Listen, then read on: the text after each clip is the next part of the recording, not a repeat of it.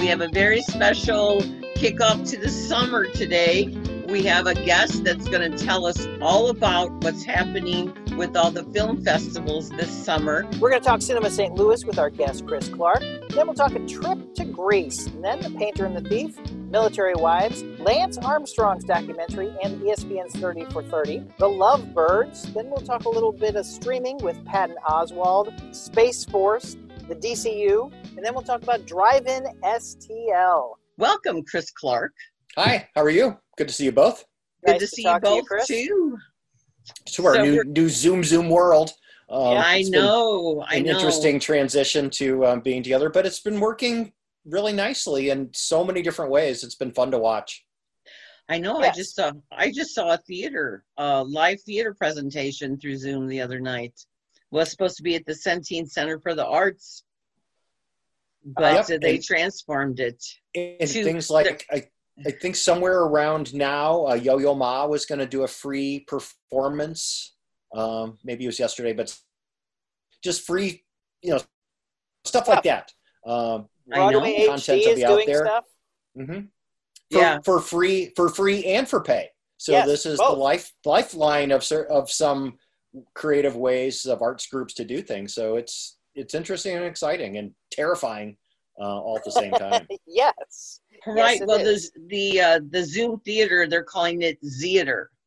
Ah. Okay. I like that. I like do too.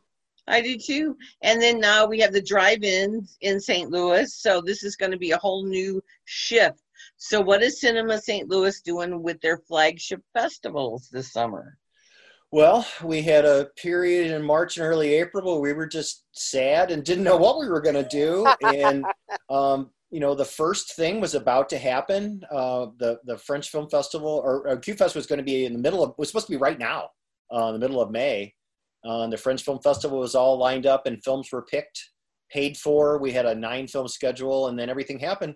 So I'll skip to the punchline. We have now made the firm decision to hold all of our remaining film festivals for the rest of the year, which are the Classic French Film Festival, the St. Louis Filmmaker Showcase, Q-Fest St. Louis, and the 29th Annual St. Louis International Film Festival will be virtual online film festivals. We partnered with a fast-moving and actually very easy to use, was going to be our new ticketing system.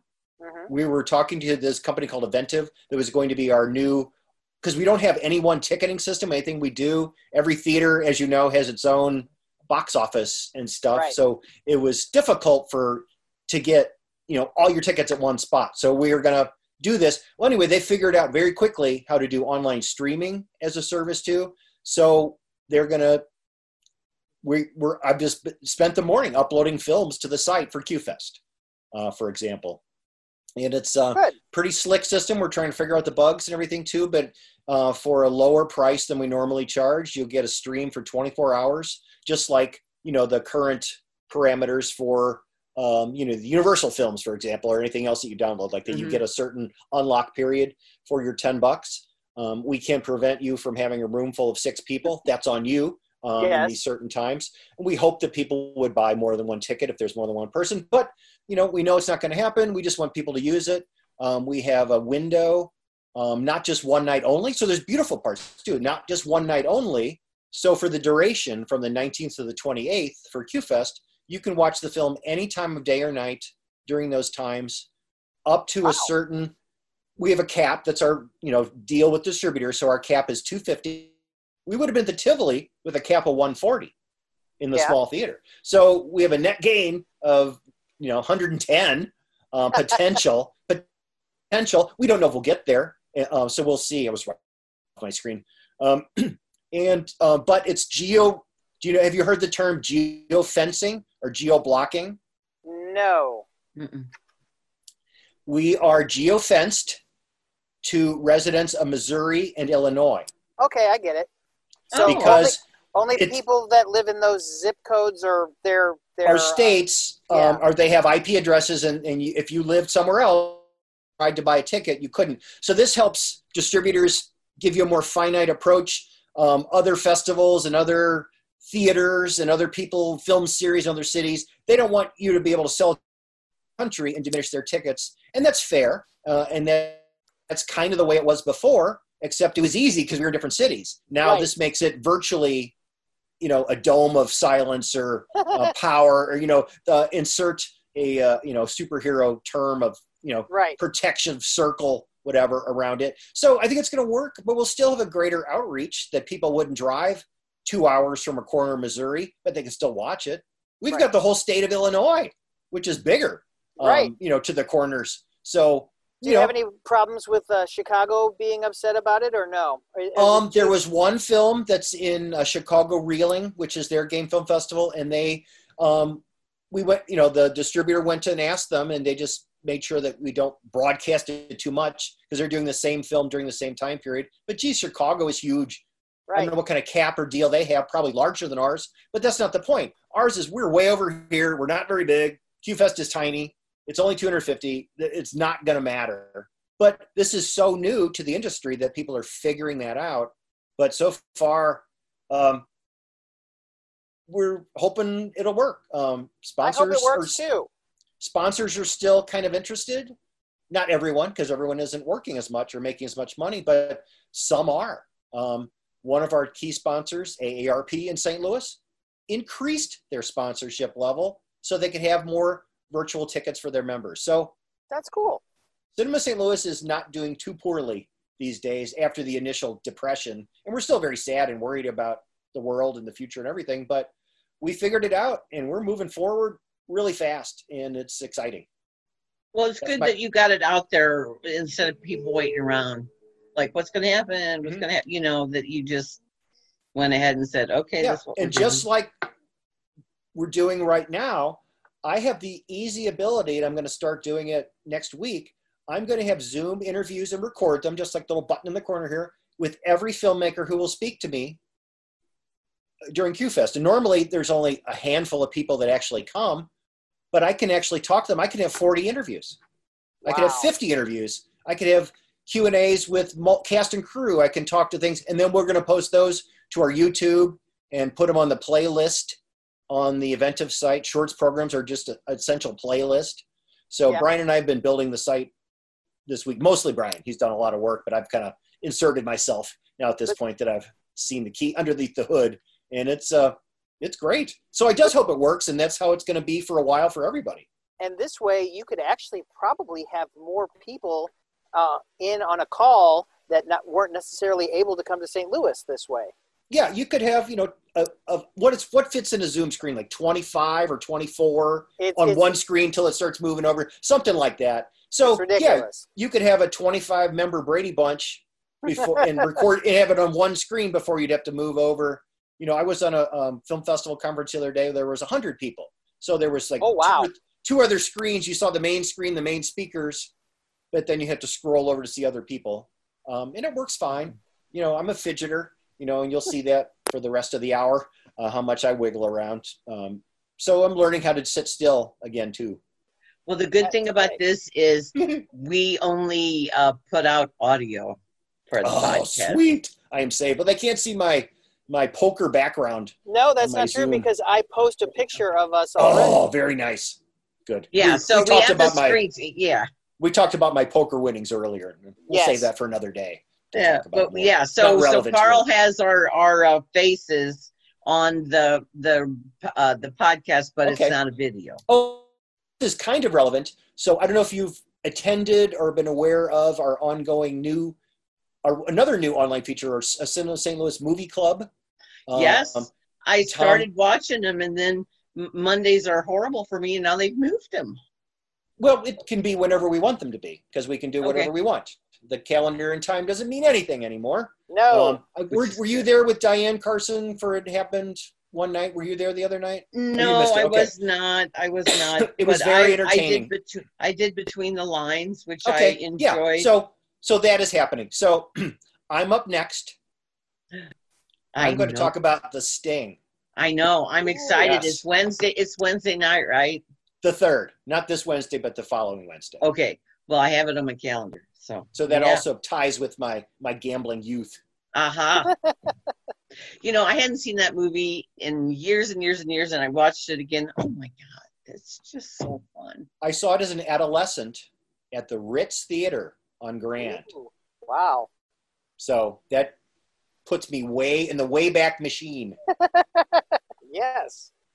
That. Well, I'm is old that enough. now? It is a park. Oh, It okay. is an open air park, which last couple of years, they actually do movie screenings there once in a while. When they do like little South Grand events, it becomes a little pocket park. It's nice. It was a building. But now it's this. Yeah. Well, I saw it opening night, Christmas Day of, what was it, 74, 73, 74? I want to say 73 because didn't it win the Oscar in 70? It was the movie that won the Oscar between the two Godfather films. Yep. That's right. Yeah, that's right. And my sister and I, because, you know, after when you're young, you're teenagers, after Christmas is over, it's like, let's go see this thing. It opened. It was, yeah, at the BAC Cinema in Belleville, and it was packed. Yes. Yeah. So it's fun when you had those event movies back in the day when there was only one theater, not multiplexes. Yep. And you had to stand in line. Yes. We don't get that anymore. Carl, did you have to stand in line? Did you have to stand in line for Empire Strikes Back when you saw it in Dallas 40 years ago? 40 years ago this Saturday, because I was on vacation with my family in Dallas. I guess school had ended, and we saw Empire Strikes Back in Dallas. But since, you know, they didn't know how much I wanted to see it, they didn't get us tickets for Friday night. They got us tickets for Saturday night. And there are two things I remember. One was the line to get into the theater and how much I hated the ending. Empire Strikes Back is everybody's favorite Star Wars movie. It is not my favorite Star Wars movie, because I remember as a 9-year-old not liking, you can't end a movie like this. But now I know better, but it is still not my favorite Star Wars movie. After 40 years, I will proudly admit, and I will stand in solidarity with you, I don't like it that much either. Thank you, Chris. There. The ending. Woo! Well, because so what happened was, I probably had a little digital watch because I was a 9-year-old, and I'm looking at it and I'm going, this movie's already been more than 2 hours. What are they going to do? How are they going to save him? And they're like, nope, it ends. But you know what it's not, Carl? What? It's not episode 1 and it's not episode 2. You're right. It's episode 5.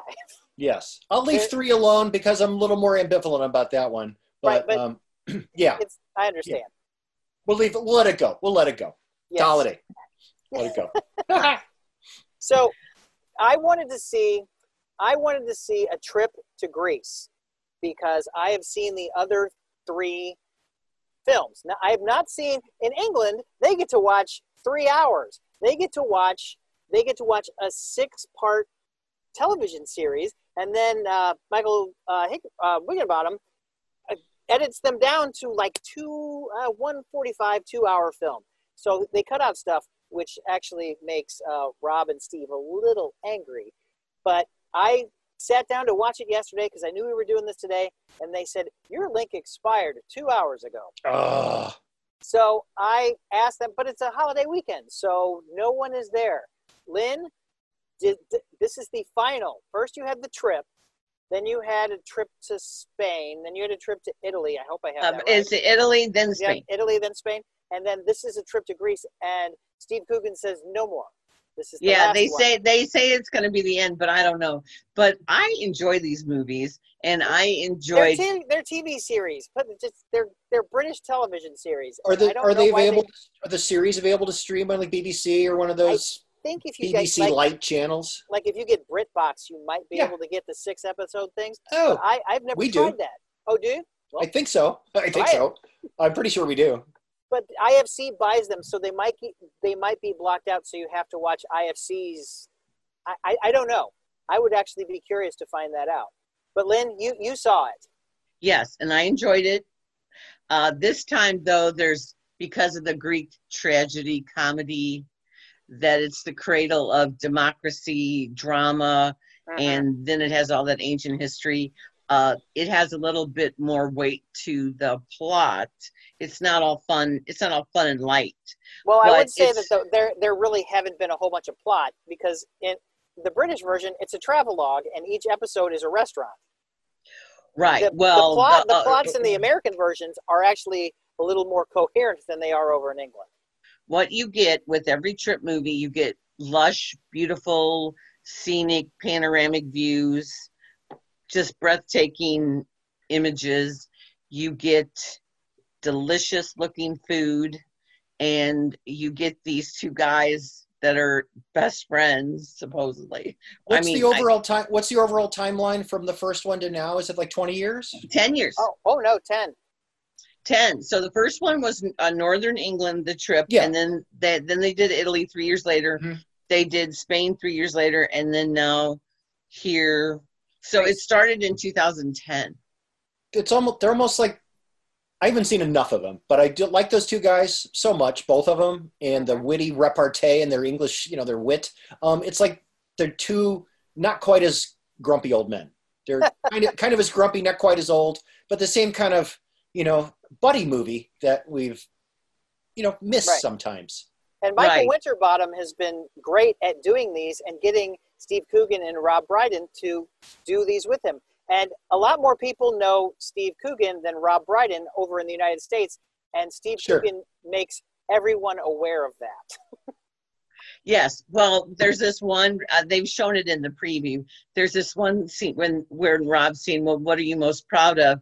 And Steve goes, my 7 BAFTAs. And Rob goes, well, that's interesting because you have children, don't you? So the series goes like this. It goes the trip, which is just they went to Northern England, then trip to Italy in 2014, trip to Spain in 2017. So they're doing it, besides the first one, they're doing it about every 3 years. Well, the script is largely improvised, but what I didn't know till I did my heavy-duty research for this one is they talk about their families, and they have part of their families in the film, but they're fiction. They're not their real families. Oh, yeah, because he had a girlfriend for some of them. Yeah, it's all fake. It's all fake. Yeah. So it just sort of weaves in and out of life. It's a sweetly, innocent, brilliant little thing that doesn't harm anybody, and it's fun, and so good for those guys, and good for them all to keep it going and I could see where you'd be tired. 10 years, have it shoved into, that probably took up a big chunk of his 10 years. Right. And Winterbottom was still doing movies. I mean, they're all working. Coogan's does a lot of stuff too. Yeah. He did Stan and Ollie last year, and Greed. Well, Stan and Ollie, they talk about that, and he does a Stan and Ollie. He was very good. You know what? I love that movie. I really liked that. It fell through the cracks. Well, they said it opened on Christmas Day, and they didn't screen it for us. No, and it's delightful. So they do talk about that. They are expert mimics, and they do some killer impressions. They have this whole riff on Dustin Hoffman that is a hoot, and then they have, I guess, their fake agent or whatever. So Steve's talking to his fake agent and he's like, did I get the Damien Chazelle movie? And he goes, no. They said no, but they really loved you. And Steve goes, I cried and everything. So I enjoyed it. Yeah, I enjoyed that. But the image, and they're so fast with each other. They just take off, So it's just interesting. And of course, Grease is just spectacularly gorgeous. Yes. It's just, so it's not like they picked uninteresting places to go the last 4 ones. But yeah, so you got to kind of know what you're getting into. If you don't like that kind of thing. Well, if you don't like that kind of thing, you wouldn't have watched any of the 4 of them. Yeah. You're also, I'm guessing that you don't need to have watched the first 3 to get into this. No. Inherently, it should be terribly boring because I don't know how long the shows are each, but they're, 4 seasons of them doing kind of the same thing over and over and over and over again, like 10 years of My Dinner with Andre, basically. There's just 2 guys, just headshots, just talking, but they make it work, and it's a beautiful thing. It's approximately, each episode is like about a half hour because, British ones, they can do whatever they want. Sure. So it's about a half hour. So it's really 12 hours that they've cut down into 4 movies. And I was reading an interview with, it was either Rob or Steve in the New Yorker, and they said there are scenes from each series that they wish that Winterbottom had put in the movie. And so maybe, I guess they just want them to see the original series. But Well, it's on video on demand, so you can pay. I think this one might be a cheaper video on demand. okay. Well, it's You know. IFC, so. Yeah, it's IFC. And IFC has another, well, it's not IFC, it's Neon.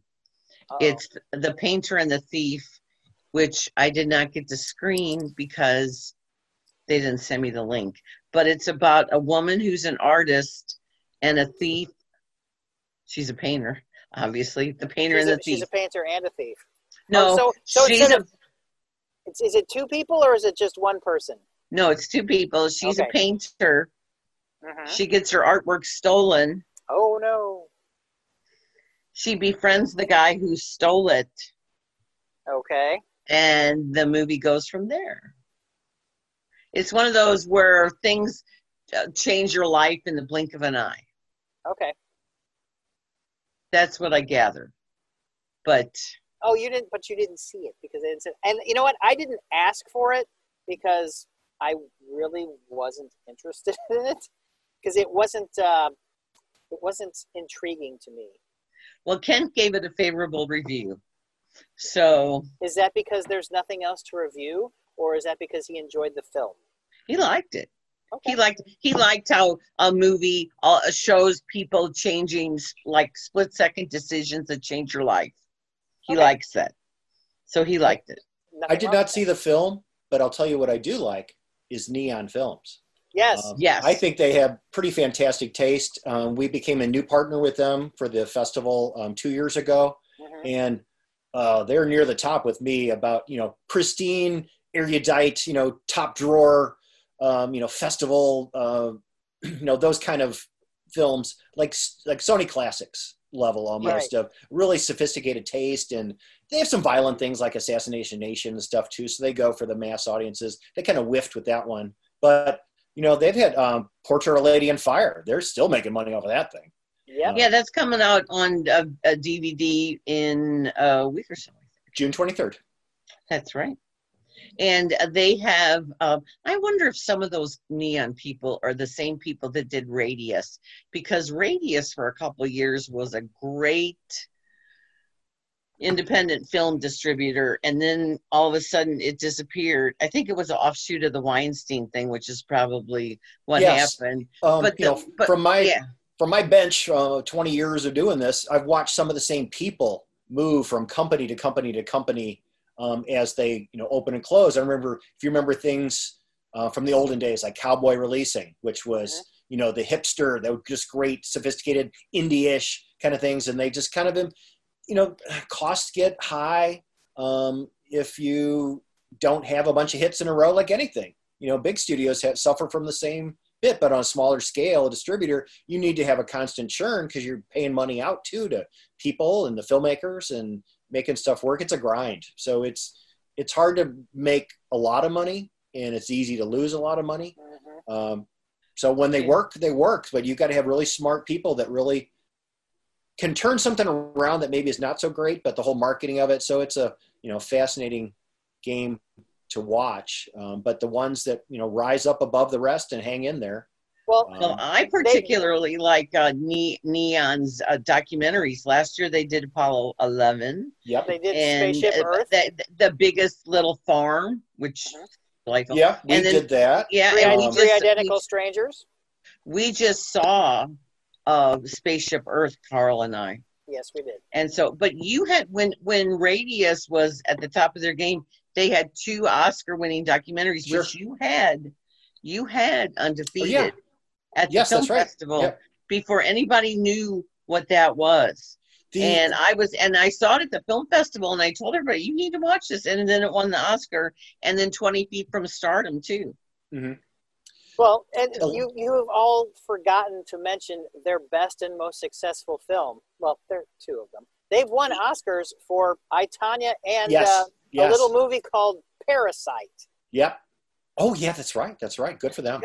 Parasite is them, but they've only been around since 2017, and it's the guys who run the Alamo Drafthouse that started this. Oh, I did not realize that. Okay, I should have known that, but I it's don't. Tom Quinn and Tim League. Tim League's the Alamo guy, but so Three Identical Strangers is there? Oh, one of my favorites. Yeah. Oh, one of my favorites. You know, relatively small slate, but 3 years later to have a bunch of Oscars and stuff laying around. So good for them. They won Best Picture. Disney has never won a Best Picture nomination, or they've been nominated. They've never won a Best Picture ever in the entire time that Disney's been around. Neon has been around for 3 years and won one. I guess the first time they were nominated for Best Picture. Well, Disney's just going for world domination. So yes, but that is Walt thought he was going to get it for Mary Poppins, but when she won Best Actress, I think that was as much they were going to give Disney. Maybe this lady was just playing the game, but I believed that she was honest about her intentions. I was going back forth with her for about 3 weeks with the possibility of having Natalie Portman come to the film festival with. Don't tell Max Boise. I understand now why she may not have been as interested. It was Vox Lux.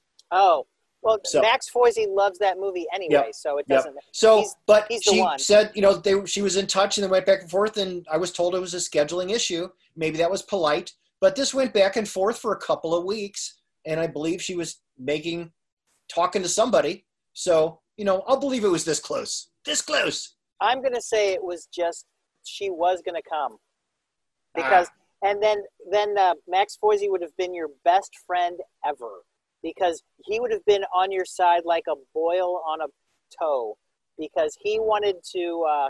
I don't like that image, sir. I do not like that image. Oh, it would have been That's worse his than favorite person. He's the only person I know that likes Lucy in the Sky. Pale Blue Dot. But yes, I don't know. He Vox Lux. Anything for her, and he does like Vox Lux too. So he would have been standing up applauding by himself. One of my proudest illegal moments of all time, and there's been more than one, but we'll talk about this one right now. Yes. Before Black Swan at the Beyond Capacity screening during the film festival, before it, I played the Natalie Portman rap from Saturday Night Live. You did? I sure did. It was a crummy downloaded copy from some third world site, I think, but I sure did. And the crowd went wild. I love that so much. That's hilarious. Good for you. Yep. Good for you. Because I could. So the other movie isn't quite. The other movie this week isn't quite as pedigreed. It is Military Wives, and I can see how they put it out this weekend to honor I understand the sacrifices people make, and it is on Hulu streaming, and it's on video on demand, and it is very formulaic, but I give it a pass because it was a pleasant diversion. It is based on a true story about this group of military wives over in England, and their husbands all get sent to Afghanistan for yet another tour of duty, and they obviously are worried and nervous. This is about maybe 2011, I think, and Kristen Scott Thomas plays the colonel's wife, and she's typically uptight, cold, and then the opposite of her is Sharon Horgan, who, if you watch the Amazon series Catastrophe, she's hilarious. And she plays the other wife that's a little bit loosey-goosey and likes to go have beers with the girls. And so she and Kristen Scott Thomas clash about getting this choir together. And it's all that conflict. It is directed by the guy who directed The Full Monty. Okay. Oh, okay. My wife saw The Full Monty for the first time when she went to Sundance that year, and that was the darling of Sundance that year. Oh, I imagine it was. So this is, like I said, this is based on a true story. It's sparked. There's more than 75 military wives choirs in England and overseas. military wives, as y'all know, being spouses, they have to do a lot of sacrifice too. So it spotlights them in a nice way. Really? It does have some drama, but it tries to take a lighthearted approach and have some comedy. It is pretty much a Lifetime movie, really. Oh, that's too bad. Can I do a But it shameless? was, it was pleasant. It was Well, pleasant. it was out this weekend, and they released it because it was, Memorial Day weekend, I'm guessing. They perform at the Royal Albert Hall, which was cool. Getting to see the Royal Albert Hall. And I know they how have many holes it takes to fill that up, by the way. in England they have a televised broadcast on the Day of Remembrance. That's what they call it. Yeah, they wear poppies. They all had bobbies on. So we've turned this very Eurocentric today.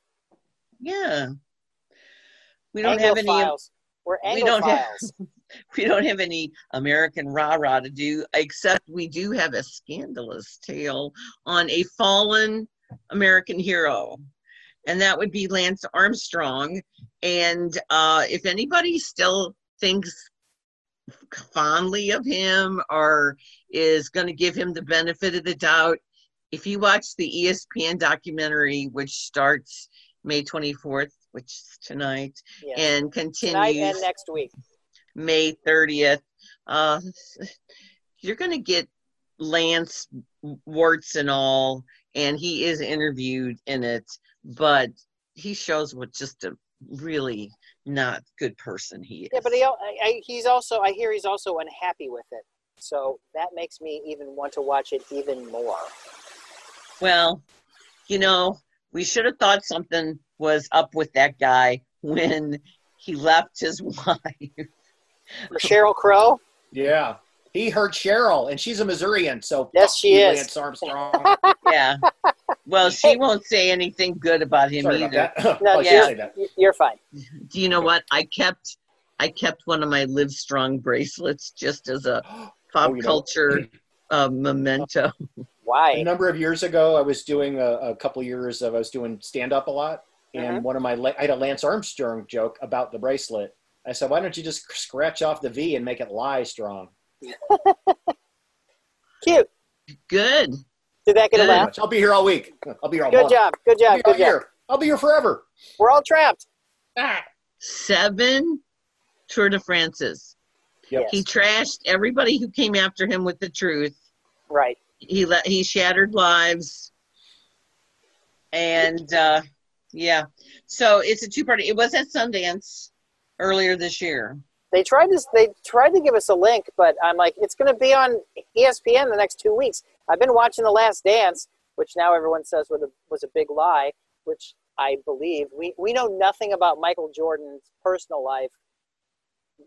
He didn't mention he had a wife until episode 6. His kids were in the background of stuff, but Michael Jordan only lets you see what he wanted you to see in this thing. And Go ahead. These things aren't so terribly different in some ways than the Tiger King in how they allow you certain levels of facts to paint a certain picture, and then, here's a big reveal. Right. Well, but also I think that is where Ken Burns got his information. Even though he did talk to the guys and smoothed it all out with them, what Ken Burns was talking about in his initial interview when he said, I wouldn't want to have my subject have that much, not power, but influence over what I was doing, because Michael owns all that footage. So he probably had a lot of veto power, and which is why we didn't get to see a lot of actually Michael Jordan. And that another thing I found out about The Last Dance, those were not his houses.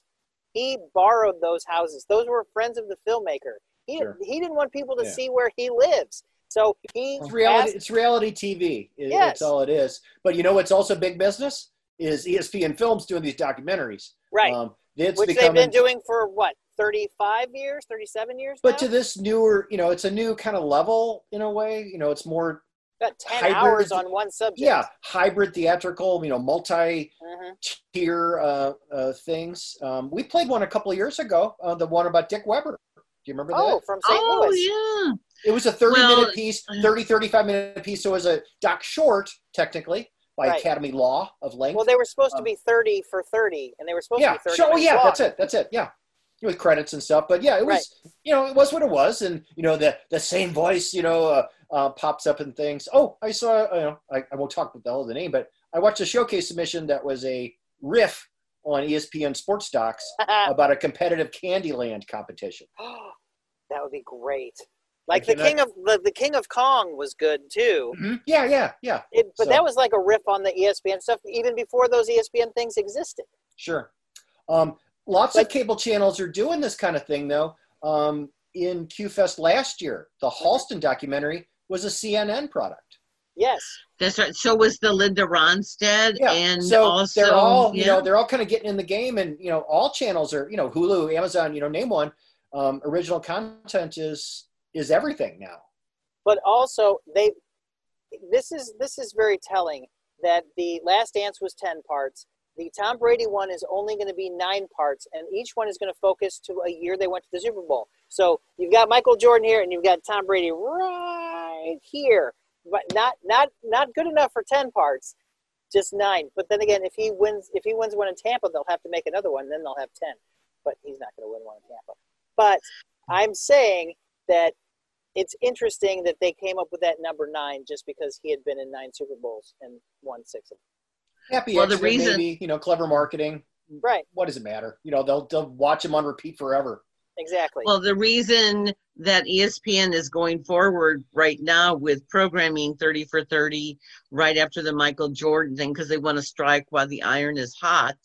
And then while there aren't any sports. Right. And there's only, South Korean softball? Baseball. So the next one after Lance is one on Bruce Lee. And then the wrap up on June 14th is one very close to St. Louis's heart in more ways than one. It is called Long Gone Summer, and it is the home run race between Sammy Sosa and Mark McGwire. And it's made by documentarian AJ Schnock from Edwardsville, who has opened and been shown at the St. Louis Film Festival, and also won one of the Sliff Awards because I presented it to him a couple years ago. And that's why you remember that? Because you were there? Well, yeah, but also his films are so good. Caucus and the Branson one about the Lennon family. Mm-hmm. And then now he's doing a real St. Louis one. He has access to both McGwire and Sosa for the first time. Good. So I actually communicated with AJ over the weekend, and he is hurrying up to finish the film. Good. And we've talked to him already to, if the stars aligned, it could be all or parts in November. Which would be good. It wouldn't be ready or really appropriate necessarily for the showcase or big enough. For a premiere, depending on his other things. But however it works out, I'll take it. Sure, I'll take it. Yeah. It would sell out. Oh, yeah. That's why you want it. Yeah. So, that would be great. So I just am so happy that he's going to have this arena because he was going to show the film at Tribeca. It got accepted for the Tribeca Film Festival, and then, of course, they're not going to. Why would New York care about Chicago and St. Louis? Oh, it's a national story. Yeah, but in premiere status in festival world, don't get me started on that topic because sometimes, a big festival can, muscle out and say you can't show something within a month on either end of our premiere, even though it's 1,000 miles away. So that's unfortunate. Yeah, but I think it's going to matter less going forward with digital world. People are going to have to figure that out. As long as they're geo-fenced, why should it matter? Yeah, I think that's just a great opportunity for him. And ESPN is going to be handling all the PR. So he'll get a gazillion views out of this thing. He'll probably have more people watch that film than maybe the rest of his great films combined. which is a sad statement. But, his films were, a lot of them were politically natured and the Branson stuff. So, not for everyone, but, everybody that loves baseball, which is a lot of people in the world, would watch this. And not everyone's going to watch a movie about Branson, Missouri, which was great and very interesting, but they're not going to care. They're not going to care about the Denver convention. They're not going to care about other of his, taste. His wife, also a filmmaker, I believe, has been our guest before, along with AJ a number of times. He's just a great guy. He is. AJ. Last time I talked to him was at Ron Stevens's party after SLIP 2018. No more festival parties. I think Ron would have a party if you asked him. We'll do a virtual Zoom party. We'll do a Zoom party. Yeah, well, you got to have that social distancing and also the gathering limits of the county or the city, whatever it's at with these phases. Ron has 2 houses, so the first festival in the world to announce that they're going to do a live event, Venice.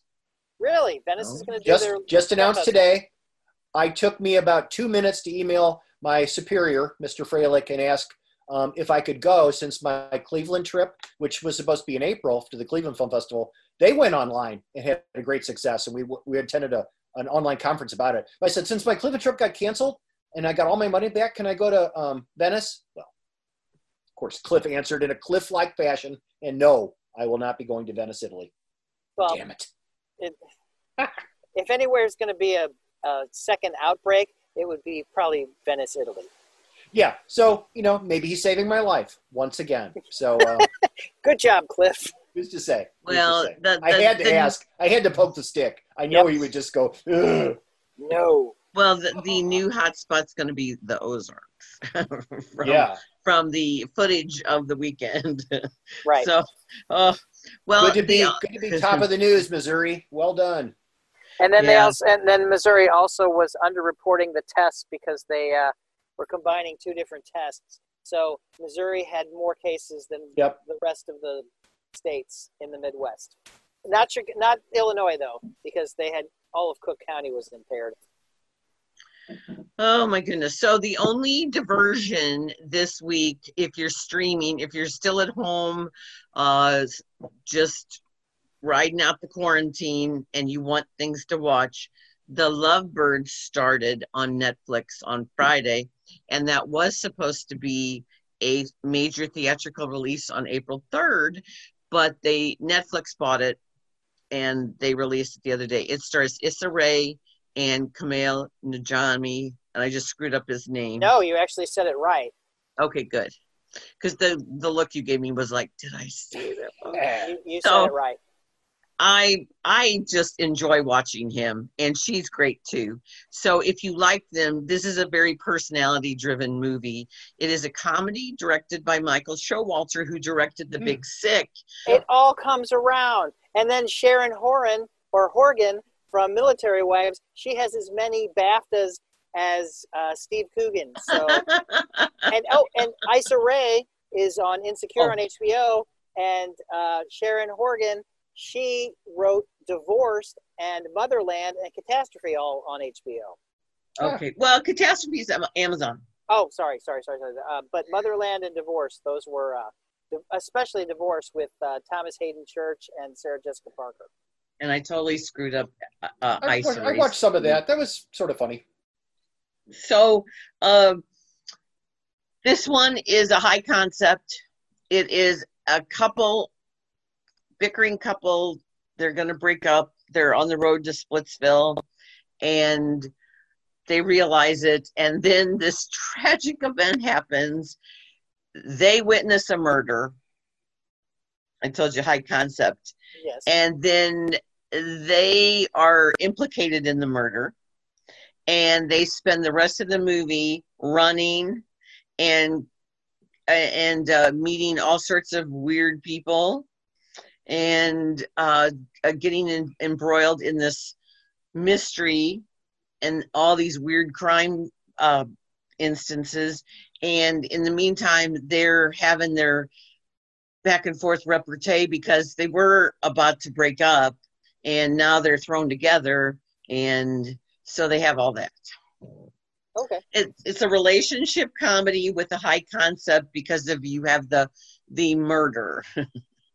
Yay, the murder.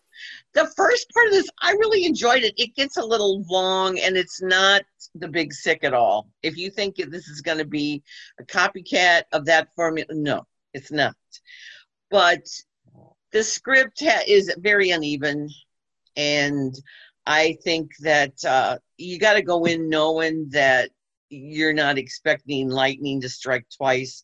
But if you like those two people together, I mean, if you like them separately, I think you're going to enjoy them together. I think they would. I like them separately, and I think that together they would be just fine. It depends on the writing. Who wrote it? Did Issa Rae write? No, Aaron Abrams, and then two other guys wrote it. Okay. So it takes place in New Orleans. It isn't the most scenic New Orleans movie in terms of what you consider New Orleans. It's pretty nondescript streets, and it's just I don't want to spoil it. But I'm saying it's like what Roger Ebert said. Any shot of Paris has to have the Eiffel Tower or the Louvre in it. And so I'm guessing there is at least one shot of the French Quarter in it.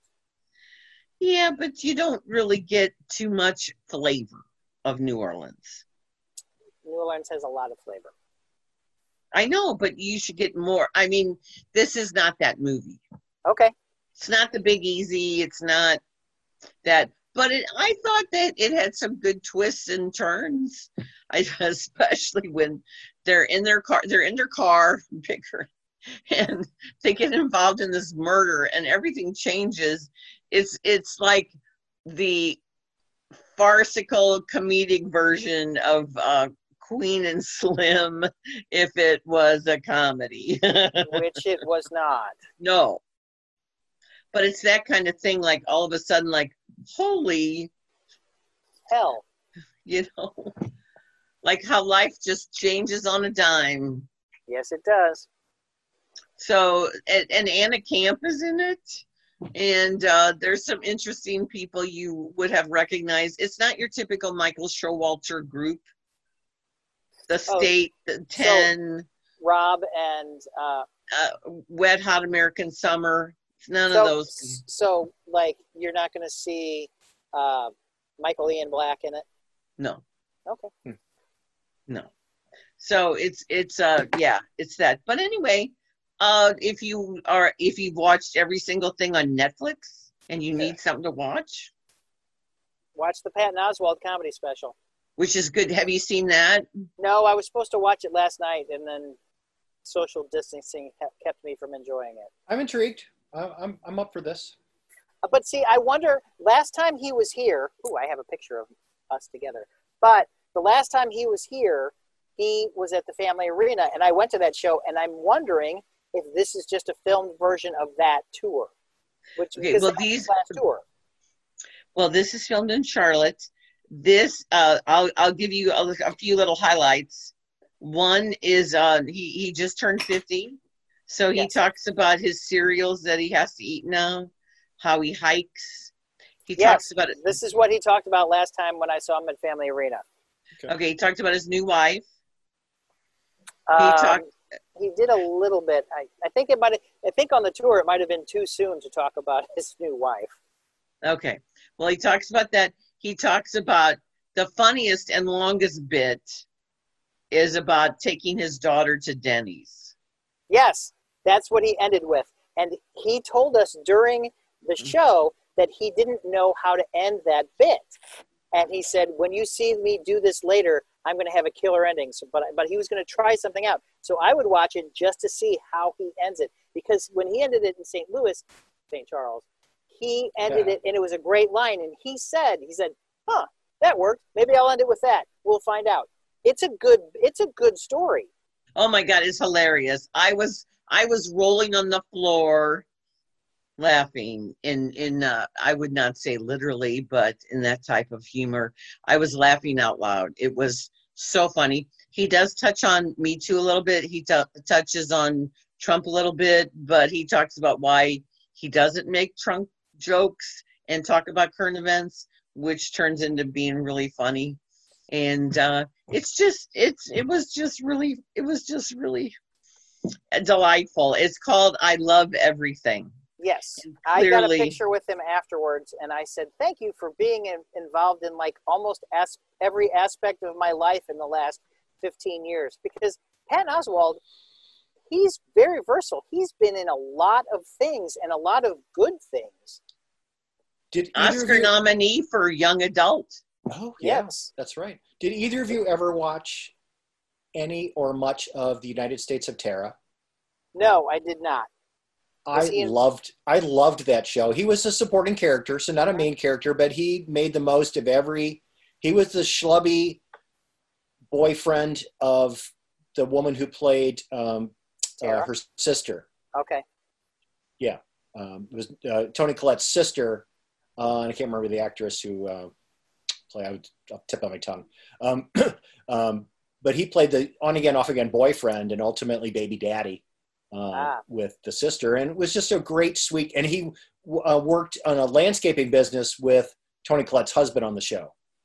Okay. So there's a lot of connections there. So they, would have wild bang up sex, and then she would dump him, and he kept coming back. It was Brie Larson.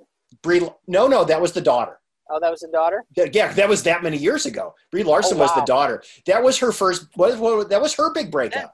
It was a great show. I loved it. So I worth did a not catch have if you want something alternative to watch. And it takes a while to get into the rhythms because it takes some time to get what they're doing. Toni Collette is fantastic. DeWitt. Rosemary DeWitt. That's it. Oh, and who is the husband? John Corbin. John Corbett from Sex in the City, or My Big Fat Greek Wedding, or Northern Exposure, and Dinner Rush. And Dinner Rush. That's right.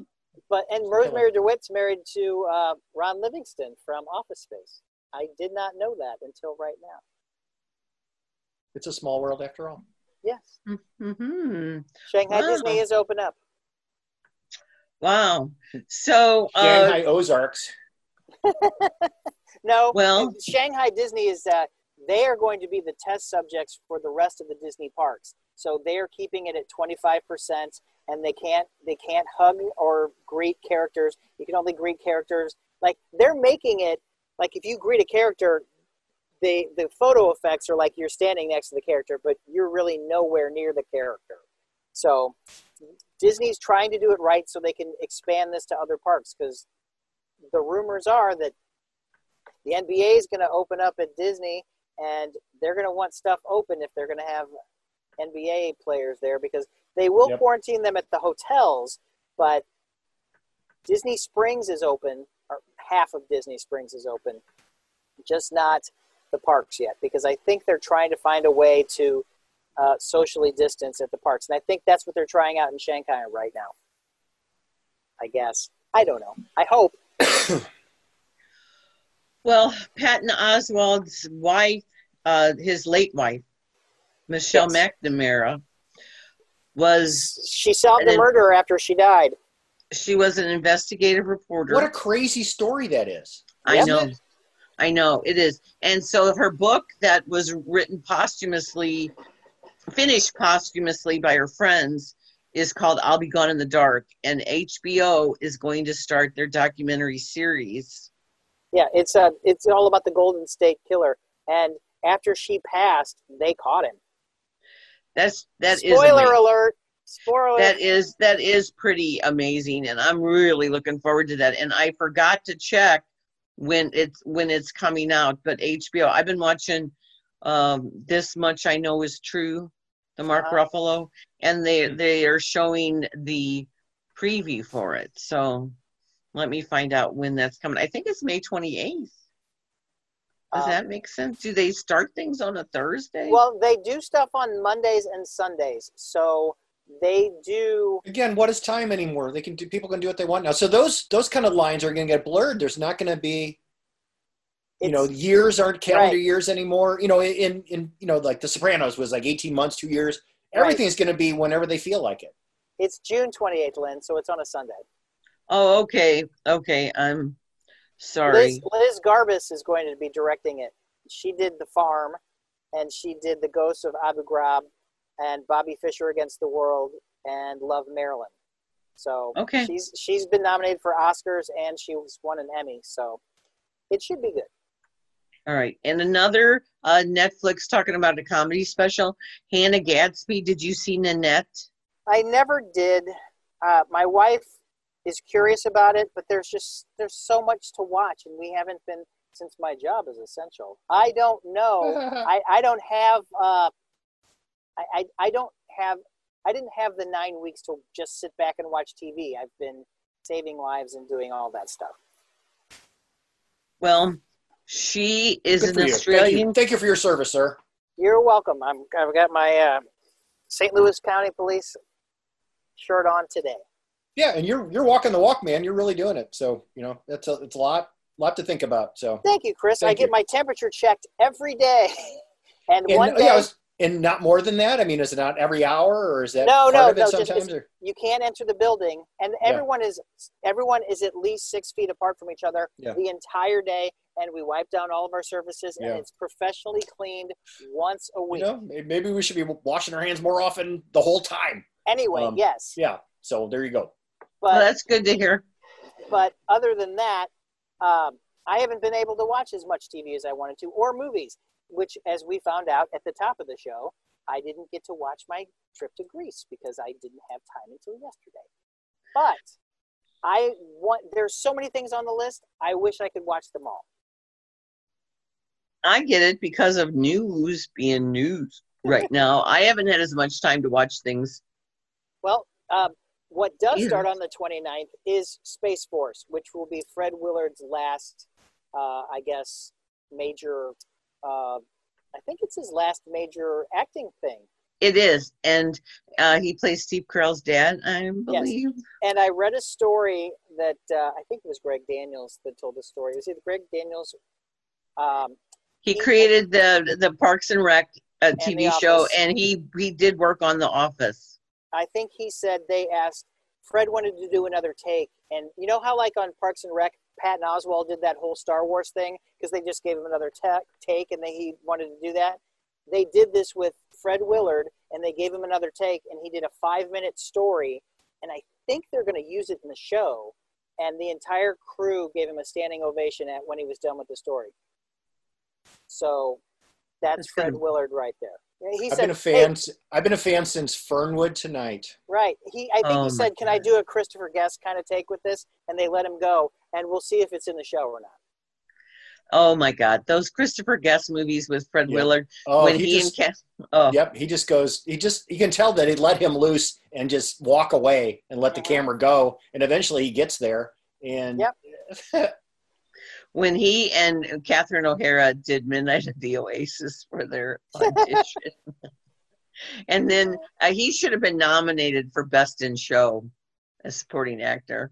His riffs on the dogs. Oh my goodness. Oh yes, that was hilarious. Hilariously uncomfortable. Yeah. Yes. Yeah.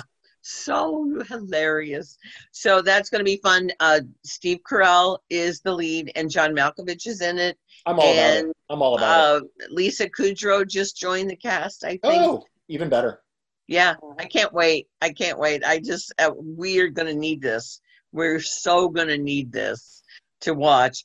But if you enjoy comedy with some real serious issues to it, Hannah Gadsby, Nanette. Okay. It's so good. I want to see it.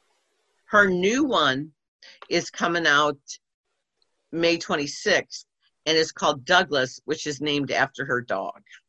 Okay. So this might be a little lighter than Nanette, but I had heard a couple years ago that I needed to watch Nanette, so I did, and I was totally blown away by this woman.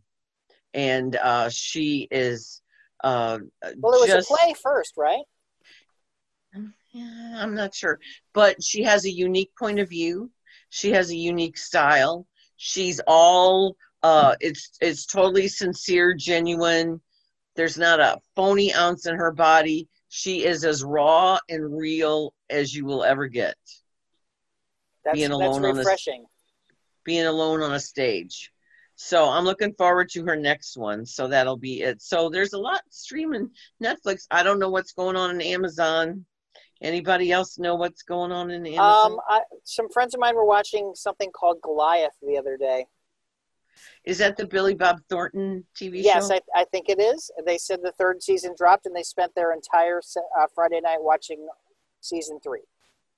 Well, my sister is a big fan of that show. So okay, I had never heard of it until they told me that they were watching it. The amount of binging that I need to do to catch up with all the TV series that I have missed because of plays and movies the past couple of years will fill the rest of my life. Don't worry about it. You're never going to see everything. Watch what you want. Enjoy Watch your life. what you want. Exactly. Move on. Right. I've been watching the Disney. I've been watching the behind-the-scenes stuff from The Mandalorian, which is fascinating. They had 1 week where they talked about with the cast, 1 week where they talked with all the directors, and 1 week where they talked about the story. And there was one that dropped on Friday that I just forgot that I'm going to have to watch now because it is so good. And you don't even have to be able to like Star Wars to understand the process of filmmaking. But I do think that the way that The Mandalorian filmed a lot of their outside scenes is going to be how things are going to be filmed now.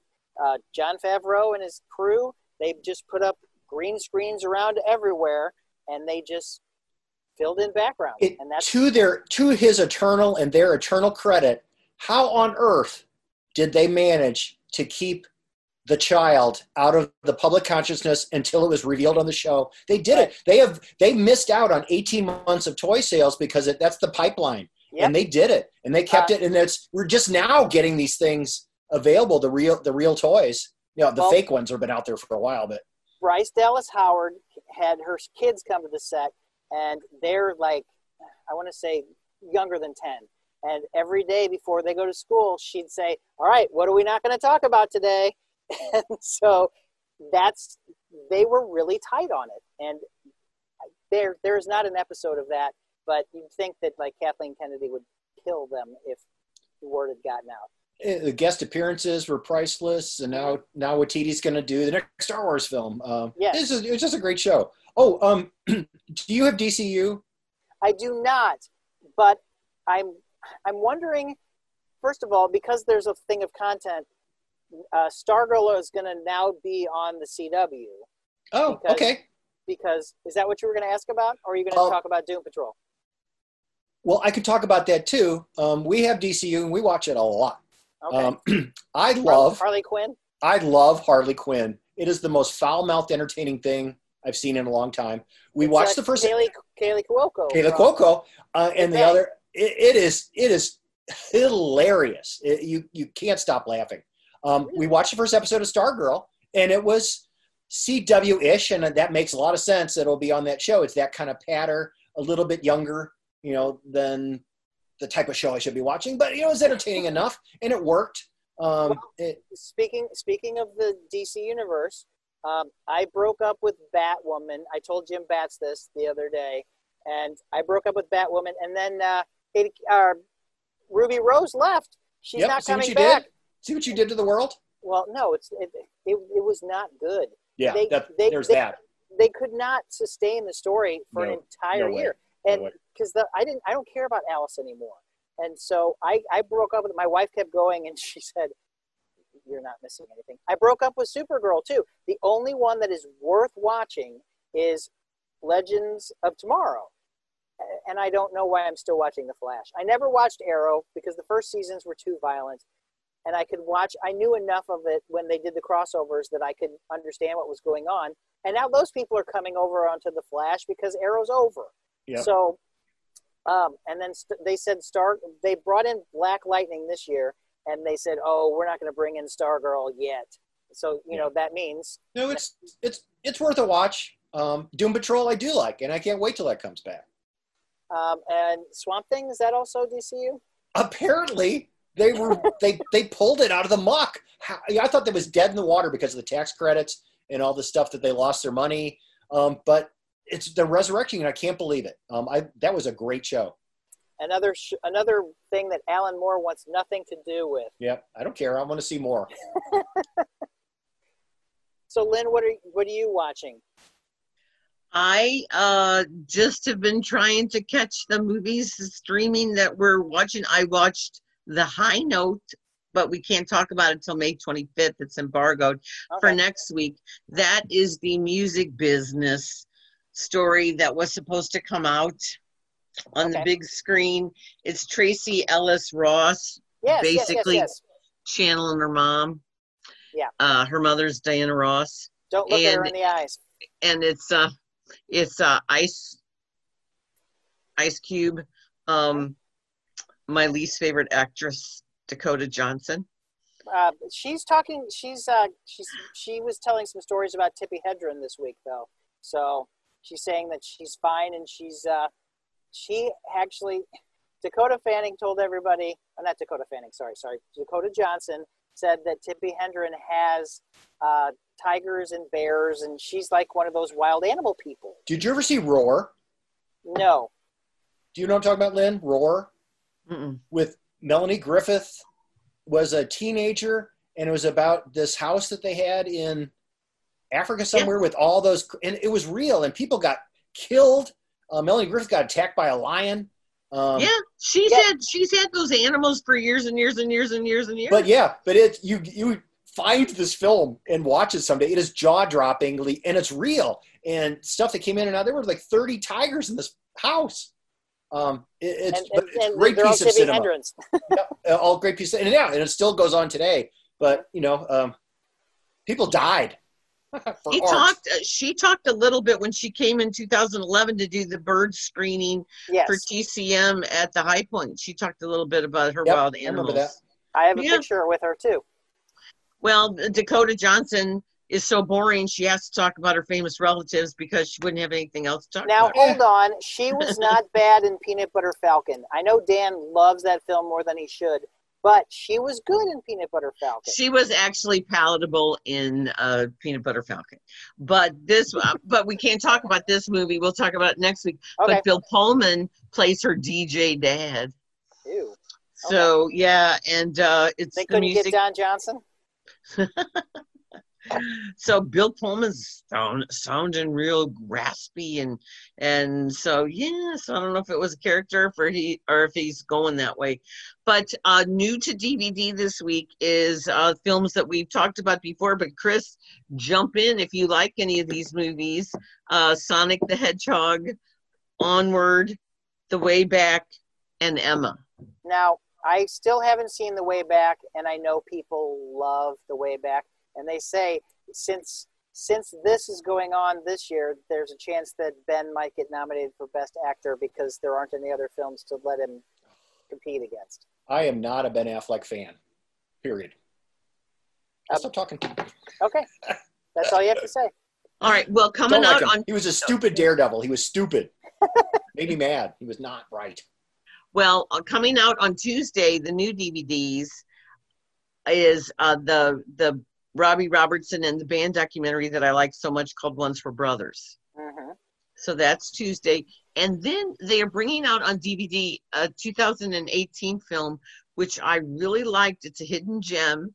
And perhaps you liked it too, Chris, called Wildlife. We played it. That's right. Yep. You did play it at the festival. It's directed and written by Paul Dano. Yep. And it stars Jake Gyllenhaal and Carey Mulligan, and the kid. It was a gut punch. Did you see it? Yes. It's a gut puncher of a film, and it really kind of didn't go anywhere because it's so sad.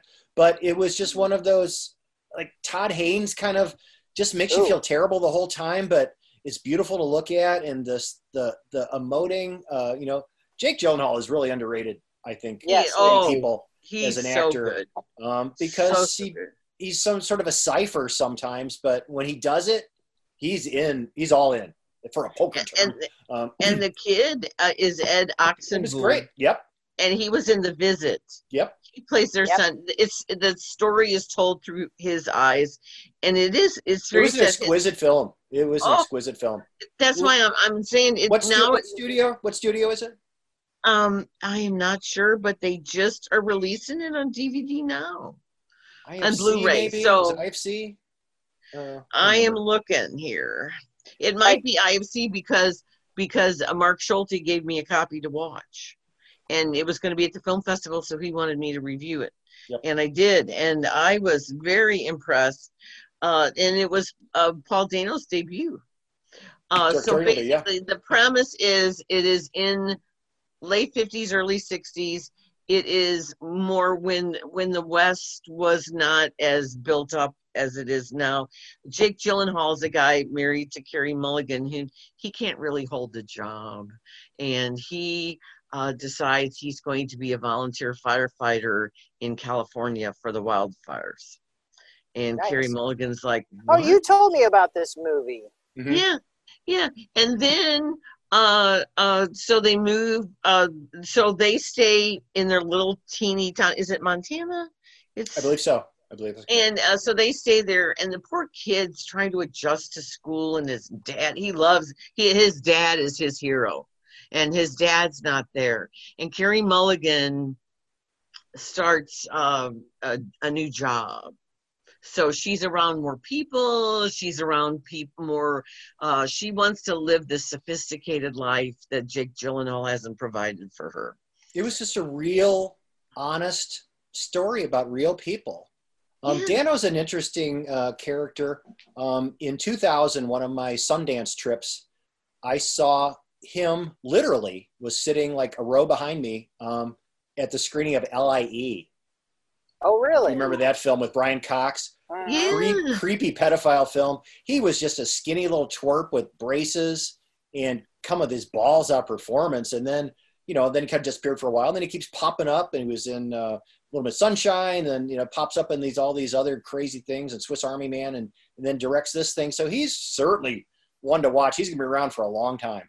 Oh, Love and Mercy. Love and Mercy. He was so good as Brian. I did not see that. Oh my God. He should have been nominated. Really he's absolutely somebody to watch. So, very talented across the board. Kind of an odd looking human. But so what?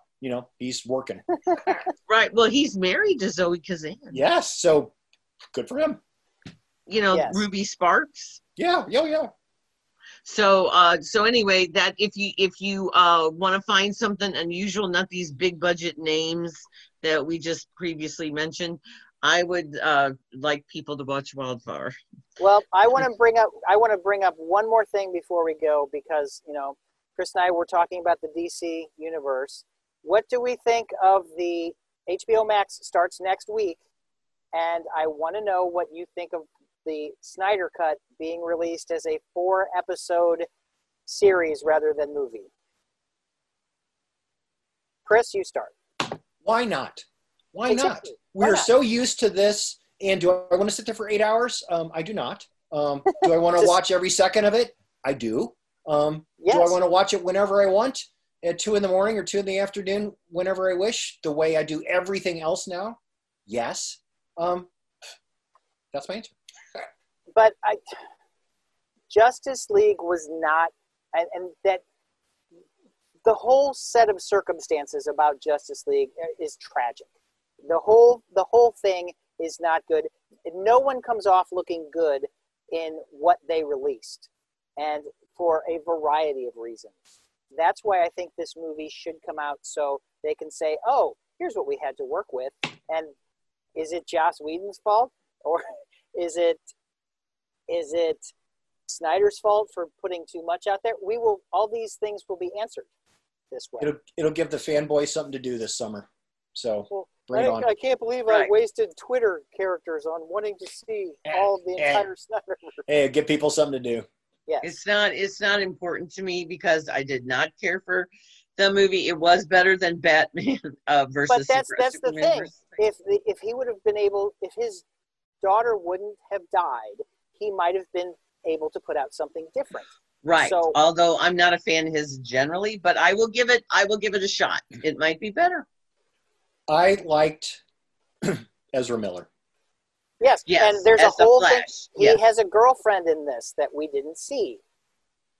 So I don't know if it's Iris Allen West or if it's something that we don't know yet. We stopped watching The Flash here because it, over and over again, how much Barry loves Iris. It just got a little teasing. We gave up and we never really watched the Arrow. But I liked Ezra's take on it because he's just so, goofy and flittery. And, we need to talk about Kevin a little bit more.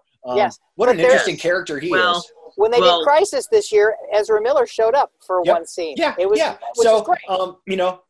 He's a interesting person. So I was going to say, after we need to talk about Kevin, which has haunted me ever since the day I saw the movie. Right. Oh my God. I put that on my list for the Lens, the top movies of the last decade. Because I said that's a movie that I think about. And also Ezra Miller, I'm really glad I saw him in different things because like Anthony Perkins, to me, that character. Wallflower, Percival Wallflower is well, I know, that's why I'm glad I saw him in other things. And then also, I am a big, huge Gal Gadot fan because she just takes over the screen. Lights the screen up. She is phenomenal, and she has a screen presence that is hard to match. And agreed. So agreed. I will watch it for her. And I never have liked Henry Cavill. I never have liked him as Superman. A lesser Superman. Yeah, and so I have issues there, but I will give it because I do like the DC universe. I am a supreme Batman fan. And speaking of Batman, we need to talk about the Tenet preview, the Tenet trailer. Have you seen it? I have not. Interesting. And if it goes into theaters in July, like everybody thinks it's going to happen, you need to see it on a big screen. I can't even imagine this movie on a small screen. Truly. Yeah. So I don't know what's going to happen with it, but oh my God, the money that they spent, especially on the cast. Yep. And so if you're a Christopher Nolan fan, that's what everybody's talking about. I sure am. Well, yeah. And so, of course, but John David Washington, Robert Pattinson, Michael Caine shows up, Kenneth Branagh. Yep. Unbelievable casting. So it's going to get people talking, but we'll see if they do the whole social distancing. Marcus had that plan in summer, or not summer, before in the winter before everything got shut down. They were doing the, every other couple seats. Yeah, that's not really going to work very well. So we'll see. How are they going to make money? No way. On yeah. Oh no way. People? Yeah, and that was part of our thought. If we were even able to rent a theater in November and had to do that, we have great expenses in making something like that fit into an existing structure. We have to print programs and rent films and fly people in. And if we only could do a quarter of the seats, it wouldn't make a difference. So, sorry about that. We're going to make it work differently. So we'll see. Go ahead. Well, I don't know where I got. Did I just freeze? Because you guys froze. You just disappeared. You just went disappeared. Away. We started talking about the Tenet trailer. Have you seen it? I have not. That is going to be the first movie that opens up, so I guess we'll all see it. I wanted to say one last thing about Justice League. Yes, sure. If your favorite thing was Gal Gadot, that was Whedon. That was Whedon. He added more scenes with her, so that's another. That's the trade-off. Yeah. And I think Joss was the one that did the French bank scene. I think that was him, adding that in the beginning of the film because we needed more of her. All right. It was a glorious mess. Yes. Well, we'll see what happens, but you got to keep I always have to keep an open mind about everything. Things I like, I wind up not liking. Things I didn't like, I give it a second look, and I'm impressed. So, know. What do we think of Dan Buck's thing out in Hazelwood? That's the new St. Louis Drive-In. I think this is maybe one way to get people to see, hear, and hear things, right? I mean, they're doing old movies right now, like they just showed Ferris Bueller this weekend, and then next weekend they're doing Onward. Right, but they're also having bands out there. I applaud Dan Buck for what he did, because the original thing he was doing with them was he had high school graduations out there where everybody could be in a car and they could all see and they could virtually come up and get their diplomas. And I think they actually might have actually come up on stage and get their diplomas, like one car at a time. But I think what he did, and it was all of the North County schools up in the 1st and 2nd districts that did that, like Hazelwood and Ferguson and Florissant. And I thought that was really great. And then when he said, hey, maybe I could use this and we could show movies and get bands up here, I thought that was really inventive, especially because there aren't any sports right now and they can't really do any work on the sports complex while this is getting done. I hope it continues to work. I don't think I'll be going because it's in Hazelwood. Well, I don't really care about that. And I do love drive-ins, and I can't wait to go back to Belleville again when there's something I want to see. But it's going to be super crowded right now, and I got other stuff to do, and let everyone else enjoy it. And they're selling out. Thursday was their first one. As long as they figure out things like bathrooms and sanitation properly, which has been issues with pop-up drive-ins in other cities, where we're just going to have makeshift things in a parking lot with a lower budget and not have bathrooms at all. Ew. So, yeah, most people could wait for 2 or 3 hours, but if you're drinking any liquid and just sitting there, well, eventually you're going to have to go, or if you want to get up and move around. And I think the VIPs, because it's double tiered. Yeah, sure. You have the $40 per car, and then you have the $40 per person. The $40 per person, I think you get like the private bathrooms. And then the other ones, you just have to social distance your just like life, yeah. Death in the bleachers, like the Globe Theater, Lynn, where the riffraff down in the front throwing tomatoes and but watching great theater. The Stratford on Avon. Well, as we are talking, the St. Louis High School Musical Theater Awards went on today, hosted by Mike Isaacson, and this is usually the high school awards are at the Fox, and the two main award winners, the girl and the boy, the best actress and actor, they get to go to New York for the Jimmy Awards and participate in this once in a lifetime, being coached by Broadway people and being on a Broadway stage. Well, that's not going to happen.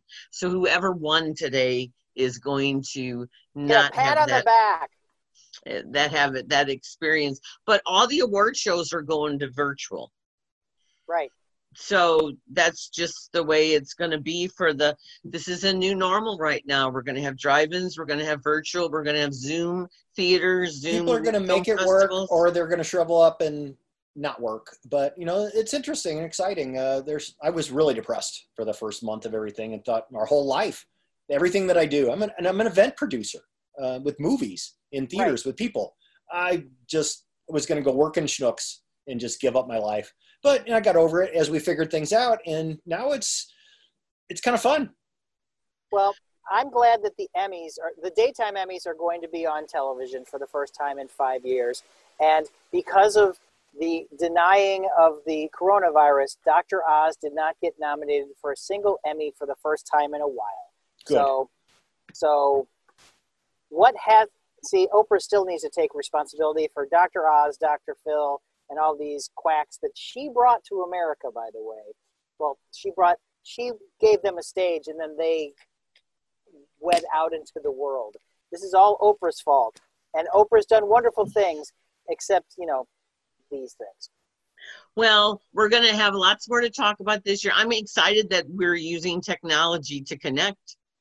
Yes. Because arts and entertainment is all about connecting, and that's why I don't feel so bad about this whole thing. I mean, I know people I'm not going to get into the politics or the lost jobs, but we are still able to connect through technology. And can you imagine if we didn't have this?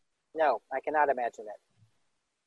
But people can still experience all kinds of art, theater and film, and virtual tours of art museums. People are being creative with stuff, and I like that more than Carl did, the Zeater moniker. It's cute. Why not? Well, another thing that's going to happen is we're going to have a lot more art produced because of this. Yes. Well, music is still coming out. So popular music is still coming out, and even as a lot of these concerts, they've been releasing tracks from that. And my best friend from college says you guys in St. Louis have an amazing resource that no one, well, I'm sure a lot of people know about. The bouncing bears at the St. Louis Zoo. They get into the pool and they just jump up and down, and that is their. He sits and he's like, I watch it for hours. Next time I come to St. Louis, we're gonna have to see the bears, but I'm sure people will scare them off. The zoo's gonna open in June by appointment, but if you want to check out the bouncing bears in the pool, go to the zoo's website and there's a camera on them and they just jump up and down in the pool. It's oddly calming. Totally unrelated, but St. Louis related. There's a new Kimmy Schmidt episode out. Oh, Yes. have you seen it? It's wonderful. I have. It's hilarious to kind of do the what was that black mirror thing where they kind of mix and match the endings. Vanderdash. Thrown back here and there. Of course, John Hamm shows up. The interactive, yeah. Which Now, It took us a while to. And Daniel Radcliffe is the betrothed. So and then there's a scene where like many cast characters come in. So it's fun. So I was going to ask you if you saw that because I knew you were a fan, but yeah, Daniel Radcliffe just goes all in. It's a hoot. It is. What makes it work is they're all just lunatics. Did you guys go back and watch different jokes? Yeah, I haven't had time to do that. I wanted to watch Patton Oswalt. They were talking about stuff way in the beginning that came up later. We watched one of those shows. It's like Mystery Science 3000, but it was it's some kind of YouTube thing. I can't remember what the title. Didn't they do a new Mystery Science Theater 3000 with Patton Oswalt? No. But whatever this similar product is, we watched an old Carol Kane movie. It's not When a Stranger Calls, which she was in. It was the TV remake, When a Stranger Calls Back. And she looked like she was a teenager. She was like probably in her 20s or 30s. She looked so different than the, beautiful but older face that we see now. Face was thin, her hair was long, it was blonde, and it was startling difference. But but yeah, everything about it is fun. Well, that's a good way to wrap it up. Yay, St. Louis. And thank you so much, Chris, for coming on. And Carl, where can we find you? You can find me online at _Carl the Intern on Twitter and Instagram. I really should post more, but I'm not. And you can listen to me on the Entercom family of radio stations, which includes KMOX, KFTK, Y98, KZK, and now 96.3. Oh, okay. Cool. Well, I'm Lynn Venhouse, and I am on the KTRS every Thursday night with Ray Hartman around 10:30. And I am still in the Webster Kirkwood Times online print reviews, and I have my own website, poplifestl.com. And I can be found at the Belleville News Democrat writing news and features. So I have quite the busy life. But I love, of course, to talk entertainment. I'm on all the socials, as is Chris. Now Chris, where can we find you everywhere? I'm the same on Twitter, Facebook, and Instagram. Chris Clark STL. We have another new thing we're doing online, Stuff I'm Watching, which is my little kind of bi-weekly blog column today. Nice. A new posting, and it's about Harley Quinn. Ooh. I've talked about my love of all things Stephen King a couple of weeks ago. I talked about Rosemary's Baby about a month ago. Then a couple more coming up. So we're trying to be as interactive in the world as we can with Cinema St. Louis. But Harley Quinn, not for the kids. Not for the kids. No. Yeah, but highly recommended. Find somebody that has DCU or get it yourself. It's $80 a year, I think, is the yearly price. Is cheaper than the monthly price. I just got to notice it's about to come up, but well worth it to me at least. So excellent. Thank you for being on with us. All right, take care. Yes, everybody, stay safe. Take care. Wash your hands. Wash your hands. Social distance. Me on Instagram. Wear a mask. I'm following you back. Okay, take care. All right, bye.